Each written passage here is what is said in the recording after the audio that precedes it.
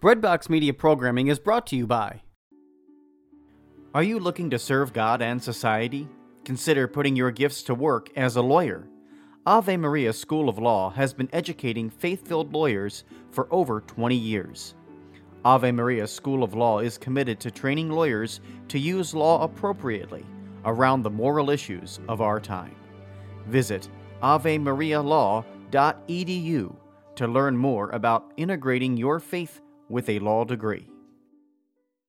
This is Tim Staples of Catholic Answers. I'm excited to let you know that I also teach high school apologetics for homeschoolconnections.com, an online Catholic curriculum provider. There are also recorded independent learning courses at homeschoolconnections.com. Whether you take apologetics with me, literature with Joseph Pierce, or philosophy with Bill Donahue, or any of the other 400-plus courses with homeschoolconnections.com, it's a great way to get Catholic learning for your family.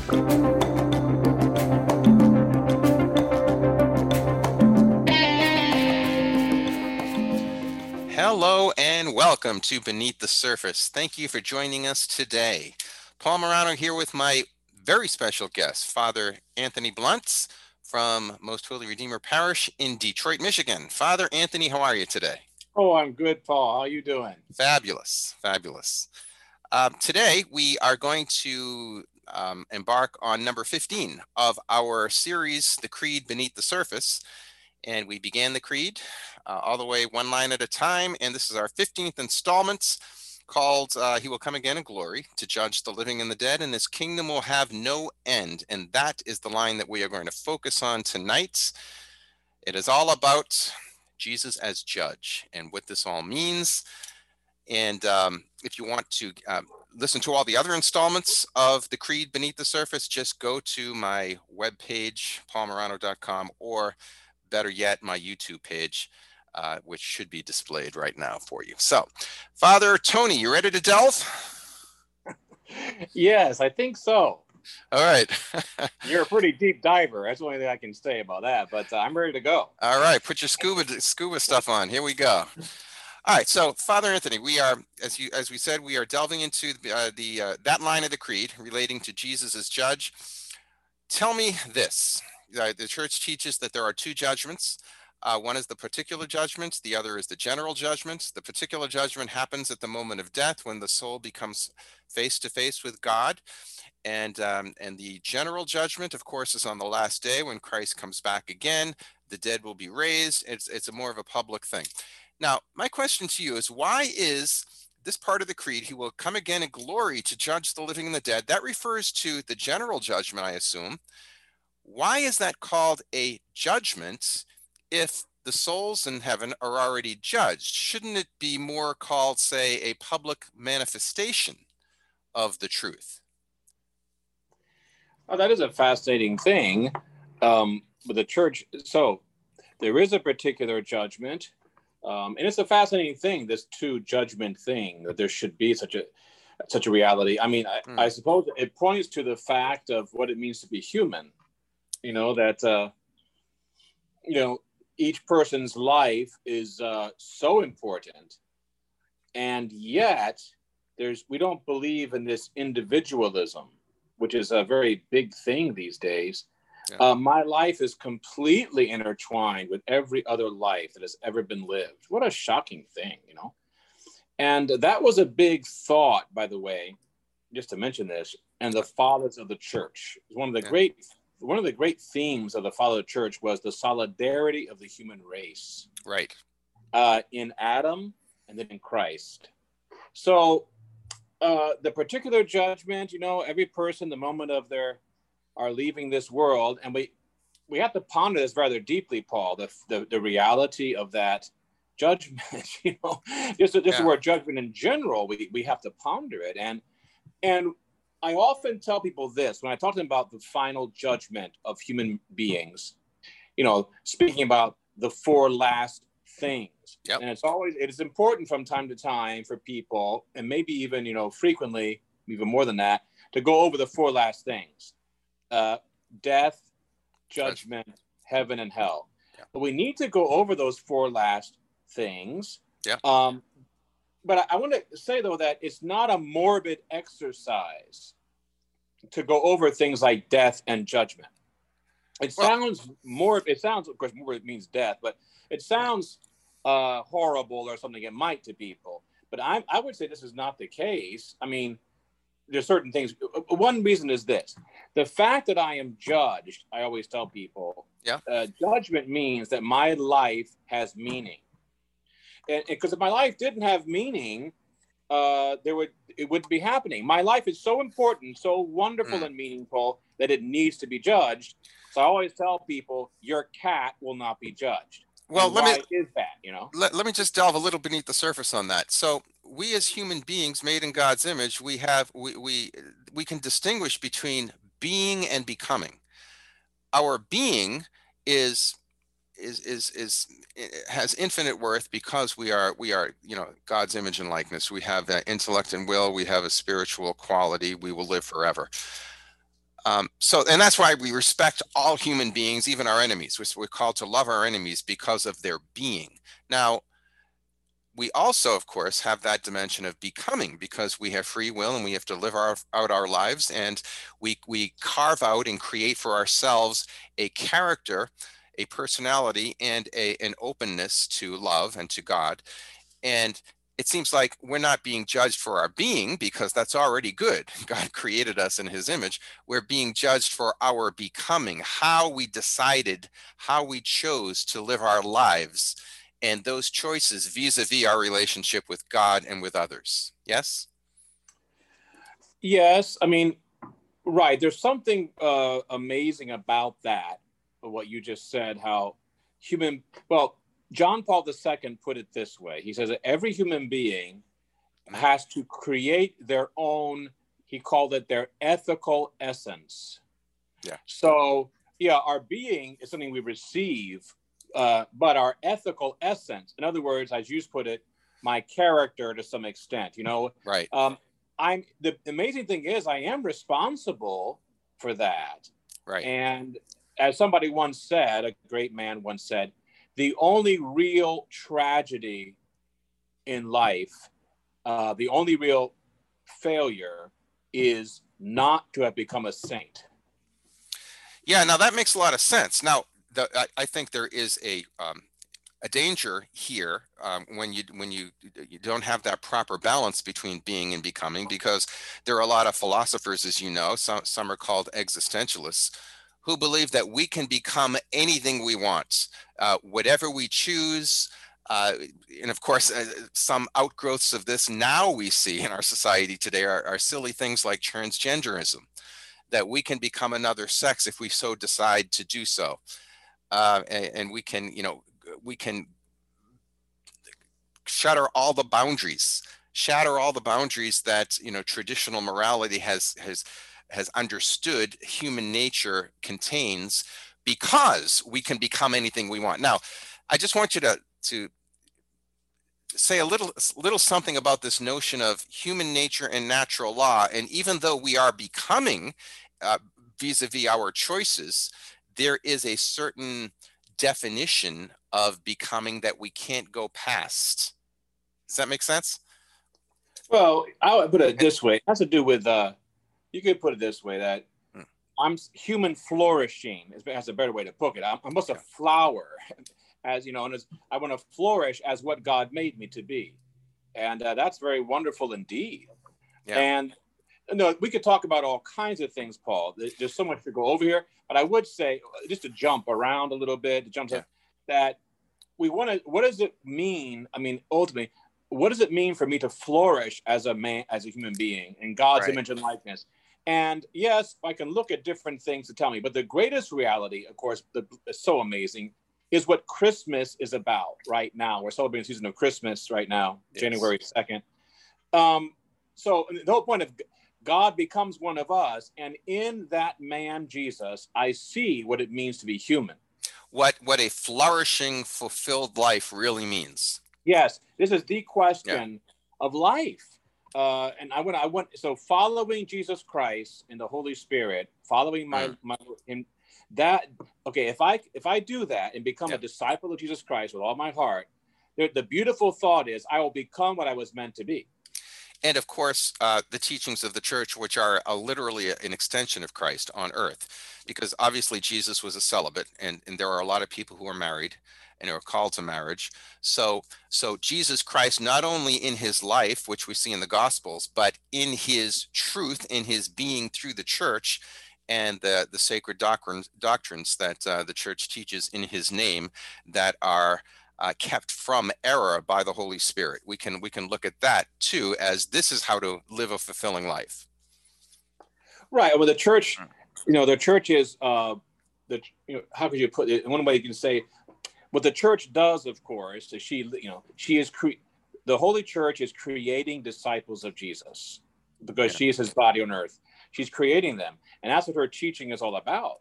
To lead us on the path, this beautiful, glorious path that Christ laid out for us, to go straight to joy in this life and the next. There's no other path that leads to heaven. So by our choices, we can, and this is obviously the what should be forefronts in the forefront of everybody's mind. We can choose our eternal destiny, eternal happiness and joy with God, or eternal misery in hell. And even though you're saying, as a disembodied soul after death, the soul will know where he or she will be for all eternity, that public manifestation at the end of the age, called the general judgment, that will be made manifest to everybody and to all creation. Yes? Yes. So there will be that whole idea of this particular and general judgment. Your idea of judgment is a challenging one for people, I would say. I understand that it's very challenging for them, but you have to look at this in different ways. I mean, one is that you can't really separate the reason for this judgment, as you've already been indicating in a way, has to do with the words love and freedom and how they work together, and that God loves us infinitely, and he wants every one of us with him forever. And he will do, it's obvious that he would do anything he could, because that's what the crucifixion is about. And that has nothing to do with, though, whether we end up at heaven or hell, because God loves all.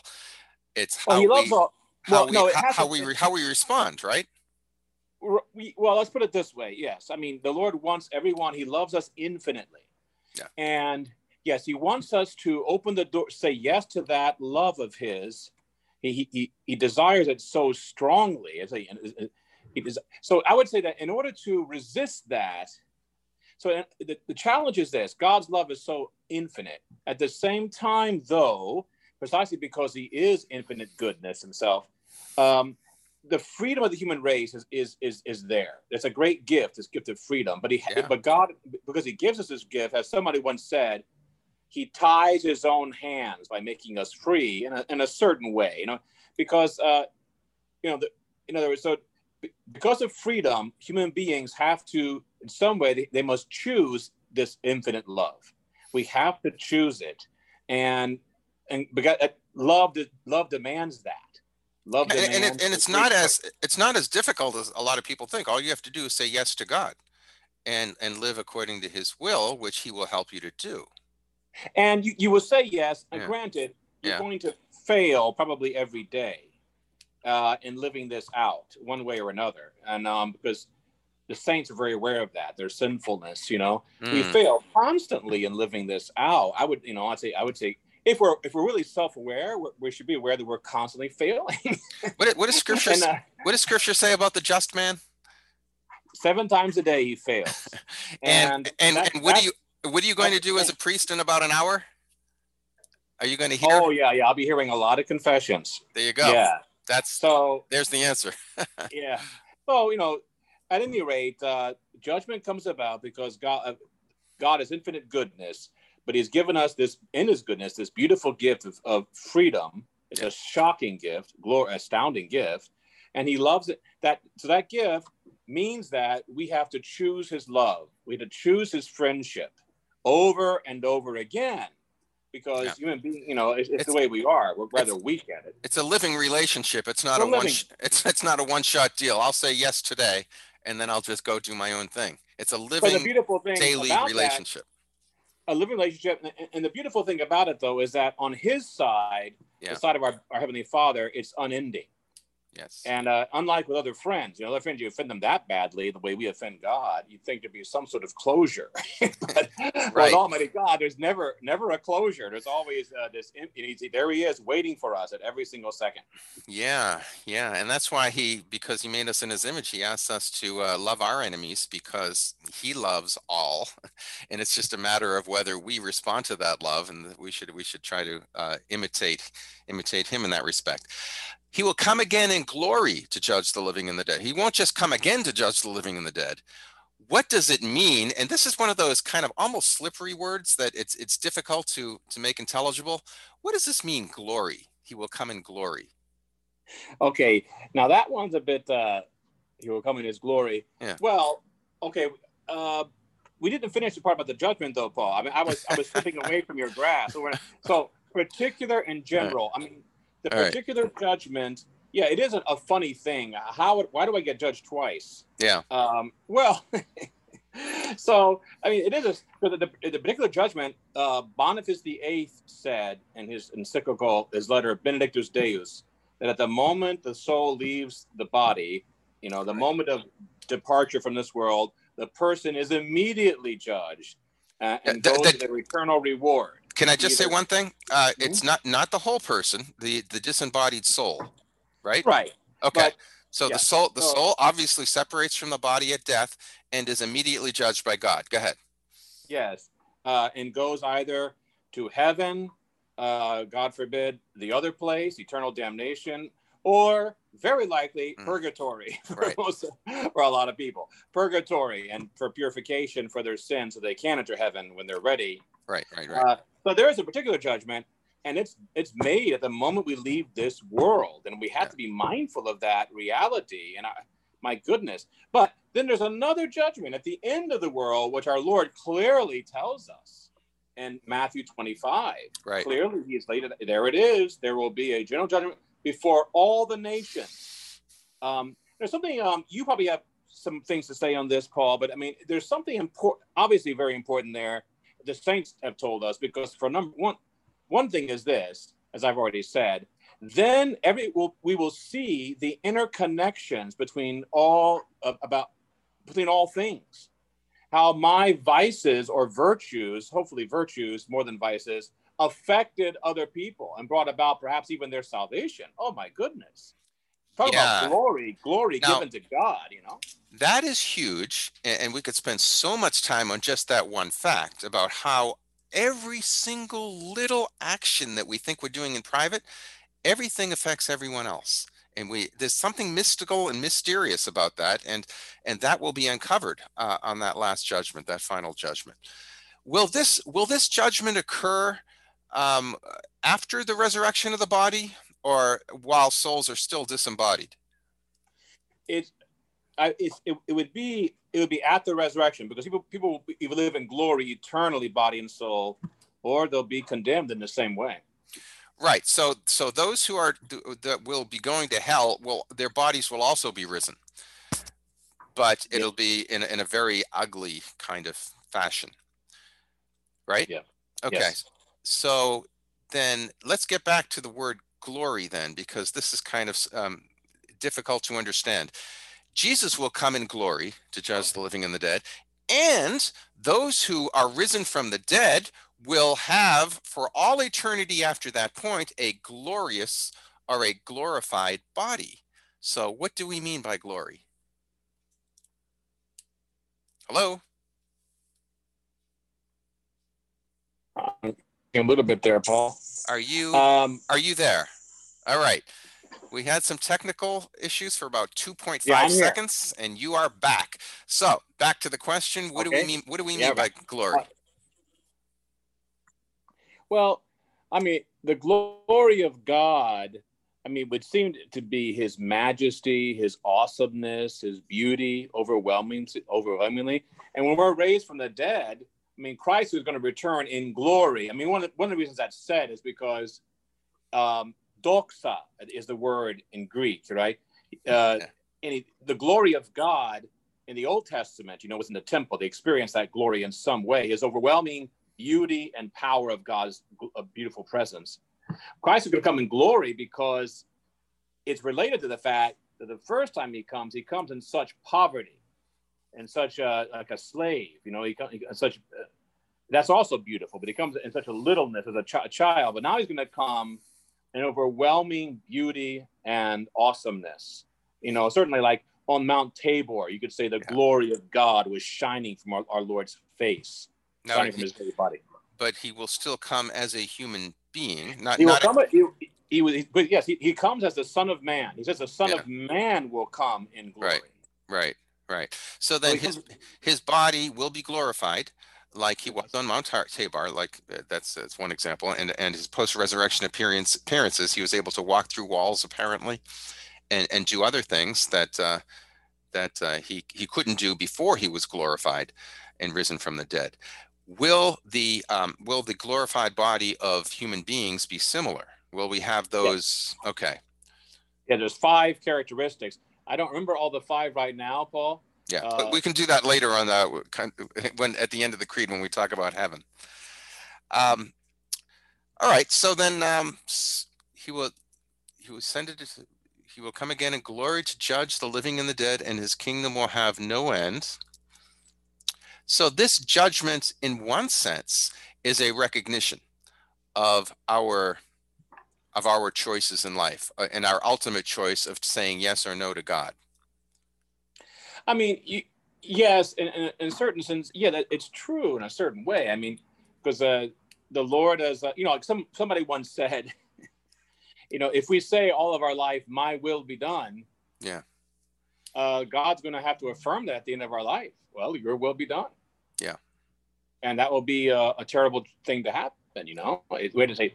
So God ultimately respects our free will. He respects that, and but of course we have to remember that he's, like Francis Thompson said in his famous poem about the Hound of Heaven, and much more so. I mean, God is one pursuing us. It's not that we're pursuing him very much or sufficiently. He is madly pursuing these poor sinners, because that's what the incarnation means. Yeah. And everything else about him, he's madly pursuing these poor sinners he loves so deeply, infinitely. God forbid that someone should escape his grasp. It should keep pushing the door closed. So we pray that won't. We have to pray about that. We pray that I think a Christian should pray in this way. May no one shut the door. Please God to him. But we have to say also as Christians that you can shut the door. I mean, it's not that we can't. We're able to. Yeah. That's a challenge. I mean, but we pray and work that doesn't happen. We have to really pray hard. I think the saints did this a lot. I think they offered themselves as victims for that very purpose, that nobody would do that. Yeah. His kingdom will have no end. Does that mean that we will have no end? And how do we know that we will have no end? We're not gods. Well, we are eternal. So God alone is eternal. That means he has no beginning and no end. That's properly what eternal means. Right. But sempiternal means you have a beginning and no end. Yeah, like angels too. Like angels too. Yeah. And human beings are of that sort. And we could go into all that. It has to do with the nature of the soul and also the nature of human knowledge. It even goes into something called epistemology, where we can show that the soul is substantial as a part. So in other words, it doesn't depend on the body for its existence. Right. Non-Christian philosophers have demonstrated that. They Plato, Aristotle, Socrates. So there's been that constant belief that there's a spiritual component to the body, to the human being, and it's not composite, so that it can't decay or disintegrate like the body can, and hence it survives bodily death. That's understood, but this part about the resurrection of the body, which Jesus will come back in glory to judge the living and the dead will be raised, that has to have a particular supernatural gift in order for us to remain body and soul, glorified albeit, but body and soul. Yes? Well, let's put it this way. That point about the body being raised is a scandal to the Greeks. as St. Paul would. That the Greek philosophers could not comprehend this because for them the body was a prison to be escaped from. That's right. And here comes Christianity saying something quite amazing, that Christ rose from the dead in his human body and is now seated at the right hand of the Father. Yeah. And that means the human body has astounding value, both in this life and the next. Because, you know, as you were saying, what does it mean to be human? It means to be a body person. And that's why this is so important, this general judgment having the resurrection as a component of it, right? Because it makes human beings whole again. I mean, you could make the argument in one sense, even souls, disembodied souls who are in heaven with God are still anticipating their wholeness. Yes. With the resurrection of the body, which comes at this point when Jesus comes again in glory to judge the living and the dead. And his kingdom will have no end, which means that we will be a part of that kingdom for all eternity, for forever. Okay, when we get to the end of the creed, I might ask you, what are we going to do forever? But like a little child would ask, but that's for them. Any last thoughts about this line of the creed? He ascended into heaven and that was last week. He will come again in glory. Jesus will come again in glory to judge the living and the dead, and his kingdom will have no end. Well, it's a line that I love. Yeah, why? Why do you love it so much? Well, because for a number of reasons. To be human, we have to be goal-oriented. We have to look at the goal. Human life is going somewhere. Yeah. And that's important to realize, that my life is going somewhere. And I would say that Christianity gave that thinking to the world. My life is not in other words, not in a circle, a continuous circle that no one ever escapes from. I'm going somewhere. Yeah. And it's a beautiful human. Someone's waiting for me. Infinite. So how beautiful this is. In other words, for Christianity, it's all about homecoming, you might call it. It's very interesting because before Christianity, it seemed like much of paganism, and still to this day, Eastern religion and philosophy, it does have that sort of circular kind of thing of, you know, reincarnations, for example. There's no. I'm sorry. Go ahead. Well, you go ahead. I think you were going to say something important there. Well, I was just going to finish it. You're right that Christianity has an understanding of the end or goal of human nature, which is to be in union with God, and that's why he created us in the first place. Go ahead. Yeah, it's important because as I said earlier, judgment is a key thing. And it's not a terrible thing the way it's made out to be sometimes, even to our minds. I mean, yeah, there's something you could say terrible way, because, you know, but at the same time, as I said, judgment, in other words, that life has meaning is what the word judgment really means. That's really what it amounts to. Life is meaningful. Has value. If my life is a circle that never ends, reincarnation, for example, things like that, well, then this life is not that meaningful. Quite honestly. But Christians don't see it that way. It is for all men, once to die, and then the judgment. Letter to the Hebrews. If we realize that, it's very important. It's very logical that if you understand that, if you understand what the end is, then you will be driving your car, metaphorically, in the proper direction each day of your life to get to that end, which is eternal life with God. Yes, you've got to keep you have to be aware of that reality in a beautiful, loving way, that God is my Father. He cares about me. He's waiting for me at the end of the road of my life. He's waiting for me, and I'm running towards him. And I got to be careful how I run. I got to go straight towards the finish line and not get off course. There's a famous little parable, not really, little story about these three boys on the beach. And there's an old man showed up there on the beach. And so he told the three little boys. You there? We have a technical issue. Hopefully he'll be back in a second. Am I back? Let's see. Yes, you are. Wow, we weathered two technical problems here. Let's see if we can get through it without another one. I think we will. So there was an old man on a beach, and there were three boys. Okay. And he said, "Young boys, I want you to run a race." We're falling off. Well, anyway, I guess that might be it. Maybe the next time Father Blunt is on, we can get that story about the 3 boys. Oh, wait, I hear you. All right, really quick. Okay, so he said, the way you run this race is the winner is not the one who gets to me first. Yeah. The winner is the one who runs the straightest line.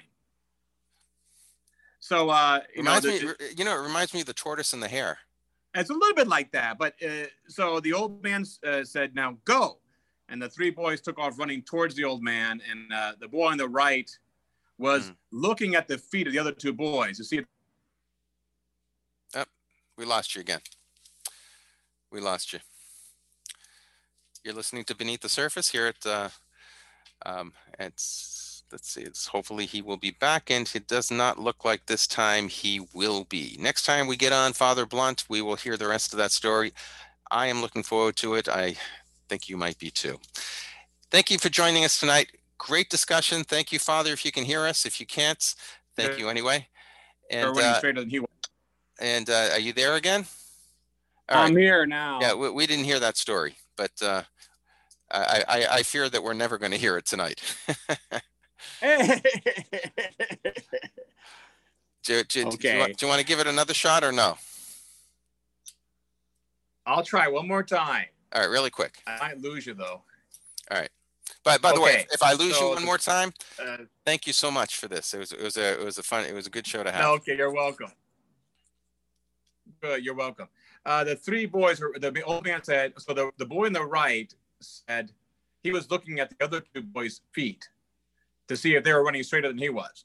Okay. So he did not run a straight line. And the boy on the left looked at his own feet to see if he was running a straight line. And he didn't run a straight line either for that very reason. But the boy in the middle kept his eyes on the old man only.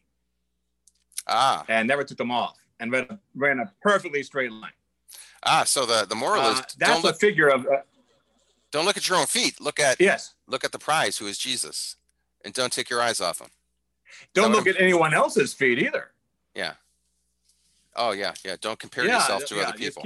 Keep your eyes on the end. Keep your eyes on the end, which is God Himself, fixed firmly upon Him.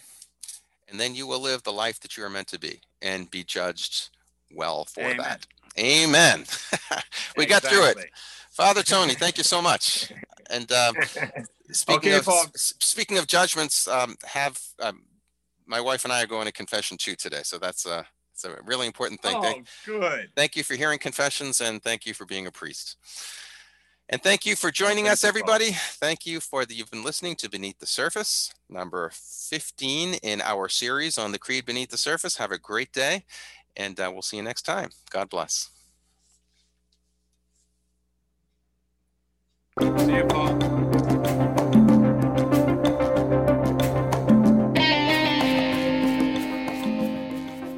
This episode is brought to you by Hallow, the #1 Catholic app. Hallow has 1,000 audio-guided prayers and meditations for you to deepen your relationship with God. To listen to all of the Hallow meditations for free for 30 days, head to hallow.com/breadbox.